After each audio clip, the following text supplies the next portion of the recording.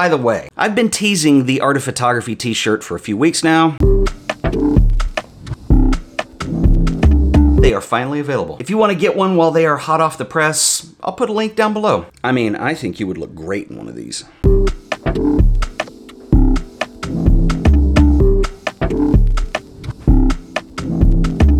What is up, everybody? Welcome back. In this video, I want to talk a little bit about raw image files and image editors like Adobe Lightroom or Capture One or any of the other alternatives that are out there. So the reason I wanted to discuss this topic is most of you in your lifetime as a photographer probably understand that pretty much Adobe has been the big player in the game, and Lightroom is kind of the default image editor that people use. Of course, Apple had Aperture for a while and then they discontinued that, but we are getting to a point where there are some other solutions that give us choices, and I got really interested in this probably a couple months ago when I was able to borrow the Phase 1 camera and work with that. Now, Capture One was initially designed for Phase 1 cameras, and when you get into things like tethering and stuff, it was really designed for that camera to bring out the best performance and a lot of the things you could do remotely in a computer, as well as being a non-destructive image editor. In recent years, they have opened it up to other cameras as well. Of course, I don't actually own a Phase 1, so this got me really curious about experimenting, like, for instance, with Sony's and other manufacturers and how those images react in Capture One.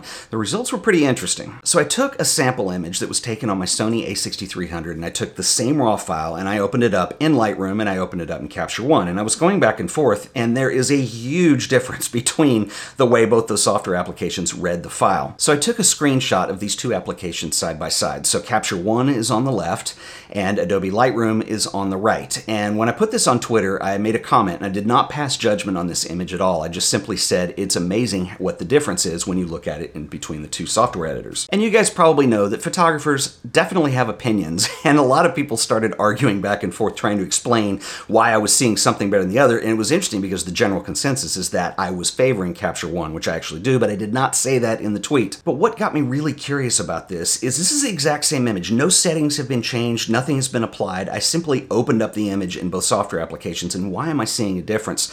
So I started researching this, and I did find that a lot of people have talked about it. Most people were saying that Capture One applies more saturation and more contrast, which is somewhat true, but that really didn't explain why, because even you can tone back the saturation and you can obviously play with the contrast and the image still looked different to me.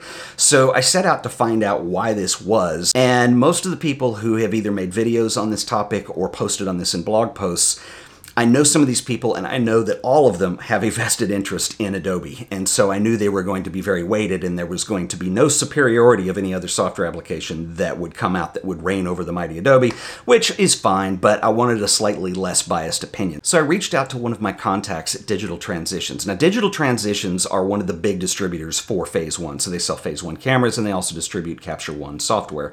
And I told him my dilemma and what I was looking for, and I said, well, you know, I would really like to speak intelligently about this. I'm not an engineer. And he said, well, hey, why don't you talk to one of our product managers who can talk that way? And so he hooked me up with Doug Peterson. Doug was amazing. So I set up a phone call with Doug, and we talked for about an hour, and I fully expected this to be very biased towards Capture One, much like most of the opinions I had already read were biased towards Adobe, and I would probably have to split the difference somehow, and it wasn't. Doug and I spent a long time talking about the differences between the two companies and who their target audiences are and what their approach is, and they're really pretty different, which is good because really what I'm interested in knowing is when you have a raw image file, why does it look different in both applications, and why does it behave differently, and why do I get a different look editing in one that's very hard to replicate in the other? And this is really what I was interested in going for. There are a lot of misconceptions from photographers, myself included, on understanding how a raw file behaves when you combine that with an image editor. And part of the problem is that we are photographers, not engineers. And so most people understand that if you set your camera to record images as raw files rather than JPEG, that you're going to preserve more data about the image, you're going to have more flexibility, what you can do with that image in post-production, you're going to have much more dynamic range. There's a lot of variables to that, but unfortunately that's where most people's understanding ends. And the way Doug explained this, and I thought this was really great, is that when you record an image to your SD card or whatever that is from your camera, it's going to write that raw file. That's data. That's all that raw file is. And so there's no image there. And so there are essentially three things that you need to turn that raw data into the image. So the first thing you need is actually the raw file. This is the data part of the equation. The second thing that goes into rendering the image is the software element, and this is the mathematical layer. So you have the data, you have the math. And the third element that goes into this are settings. And most people are familiar with that. If you bring an image into Lightroom, it's a non-destructive editor. So when you change settings, nothing's really degrading the image, and you can change your mind later, set them back. Same thing with Capture One. But the interesting thing is, Doug told me, and this is going to make a lot of sense when you see the difference in these images, is that when you bring up a settings dialog box, like for instance, if you're opening a raw image into Photoshop and you get the Adobe Camera Raw dialog, and you can adjust things like white balance and sharpness, and you have some control over that image, or anything you're going to do in Lightroom or Capture One, that 0 does not exactly mean 0. So what you have to understand is there is an algorithm in the software that is written to interpret that data. And this is where these two companies do very different things. And this is where it actually gets really interesting, I think. And so if you have an algorithm that's going to basically interpret this raw file, I made the comment to Doug that a lot of people think, and I tend to agree, that when you open an image right into Capture One, that you see it more saturated than you do in Lightroom, and you see a little more contrast. And he said, well, that is true. Now, this algorithm that I'm talking about that's written to interpret the raw file, you can actually see this. It is known in software typically as camera calibration or something similar. So for instance, in Adobe Lightroom, if you go into the Develop panel and you scroll all the way to the bottom of all the development panes, you're going to see the bottom one is called camera calibration. You're going to see a process and a profile. And so for instance, version 4 is the current one, and you can also roll this back to version 3, 2, or 1. So how do software engineers approach writing a calibration profile? Well, the most obvious place to start are by using those calibration cards that you see on all the big websites like DxO and all those when they go into their test images, and you see these little cards with all these little colored chips on them. And these are reference colors. A lot of times photographers will use these in studio or on location if they want a reference to look back to when they're doing post-production to make sure their colors are right. And this is a great place to start. These are very expensive cards. They're kind of a standard that goes into making them. But one of the limitations of using these calibration cards is that, for instance, you might have a couple different shades of red or a couple different shades of green or blue, but when you compare that to the human eye that's capable of detecting literally like thousands, if not millions of different shades of red, you're limiting yourself into what you're going to be able to do with that camera profile. So basically what that means is you've got to find a way to test these images against what you're seeing on the card. And one thing that's interesting that Phase One do with their process when they write these calibration profiles for Capture One is they have a process that requires about 7,000 images that they take of everything from fresh fruit, vegetables, human skin, raw meat, anything that's going to give off color. And the way that it was explained to me is that, you know, even the human eye, like if, for instance, if somebody is sick or has the flu or something like that, and they get kind of that pasty look, that you can actually detect, and there's a disturbance psychologically that happens when you know that somebody is not feeling well because their skin tone is off. And so this is why subtle color variations are really important. And so they have this long process of getting all these test images and all these reference images that go into what they do with this. I'm sure Adobe has something similar that they do. I don't know specifically what that is. But in the end, what the attempt is to get the image to look natural to the human eye. And we all know that it will never exactly replace the human eye because it is software and it's got a lot of limitations. So there is a point of failure. And what's interesting is Doug was talking about this, and he said what the approach is with Capture One and when they write these profiles is knowing that there's going to be a point of failure where the software can't render a certain shade or something, that when it does fail, they want it to fail gracefully.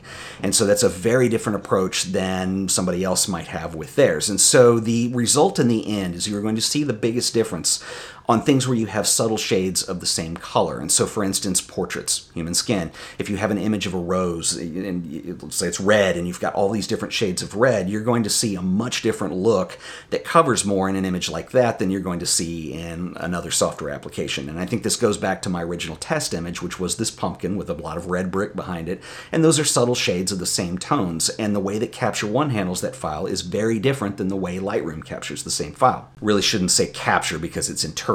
You've already captured the imaging, but you know what I mean. You have to figure out as a photographer what works best for you. And no two photographers are going to be the same. Everybody likes to work a different way. Everybody has specific things that are important to them that may not be important to somebody else. And Adobe writes great software. And Lightroom is actually a really incredible application. And if your requirements include things like image stitching or maybe geomapping, a certain way of organizing files, these are things that Capture One doesn't offer at this point. Whereas if you're over in Capture One, you also need to know know that it doesn't support every camera that's ever been made. It supports most of them. There are about 400 in there. But for instance, if you shoot medium format, Capture One is very protective of that because it's made by Phase One, so it will not recognize files from Hasselblad. It will not recognize files from Fuji medium format. It will not recognize Pentax files. And so it's going to depend on what your needs as a photographer are and what software application is going to work best for you. The most fascinating part of all this, though, is when Doug and I were wrapping up this conversation, we were talking about how both companies update these profiles all the time. And so, like for instance, in Adobe's, if you flip down on that tab, you can see them because they're usually named by year. So for instance, there's one from 2010, there's one from 2012. And we were talking about how they've changed over the years. And it's not just color. Like for instance, we've talked a lot about how Capture One have this amazing color rendition with subtle tones.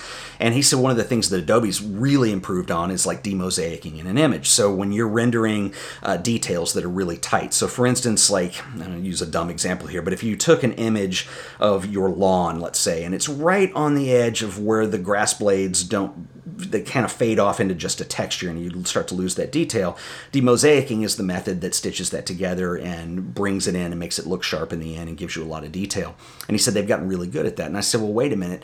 Then that would mean, though, that images from older cameras could be reapplied. He said, oh, absolutely. If you take some images that you shot like 7 years ago, like let's just say some images from 2009, you did on like a Canon 5D Mark II, go update the profile in there and actually the image improves.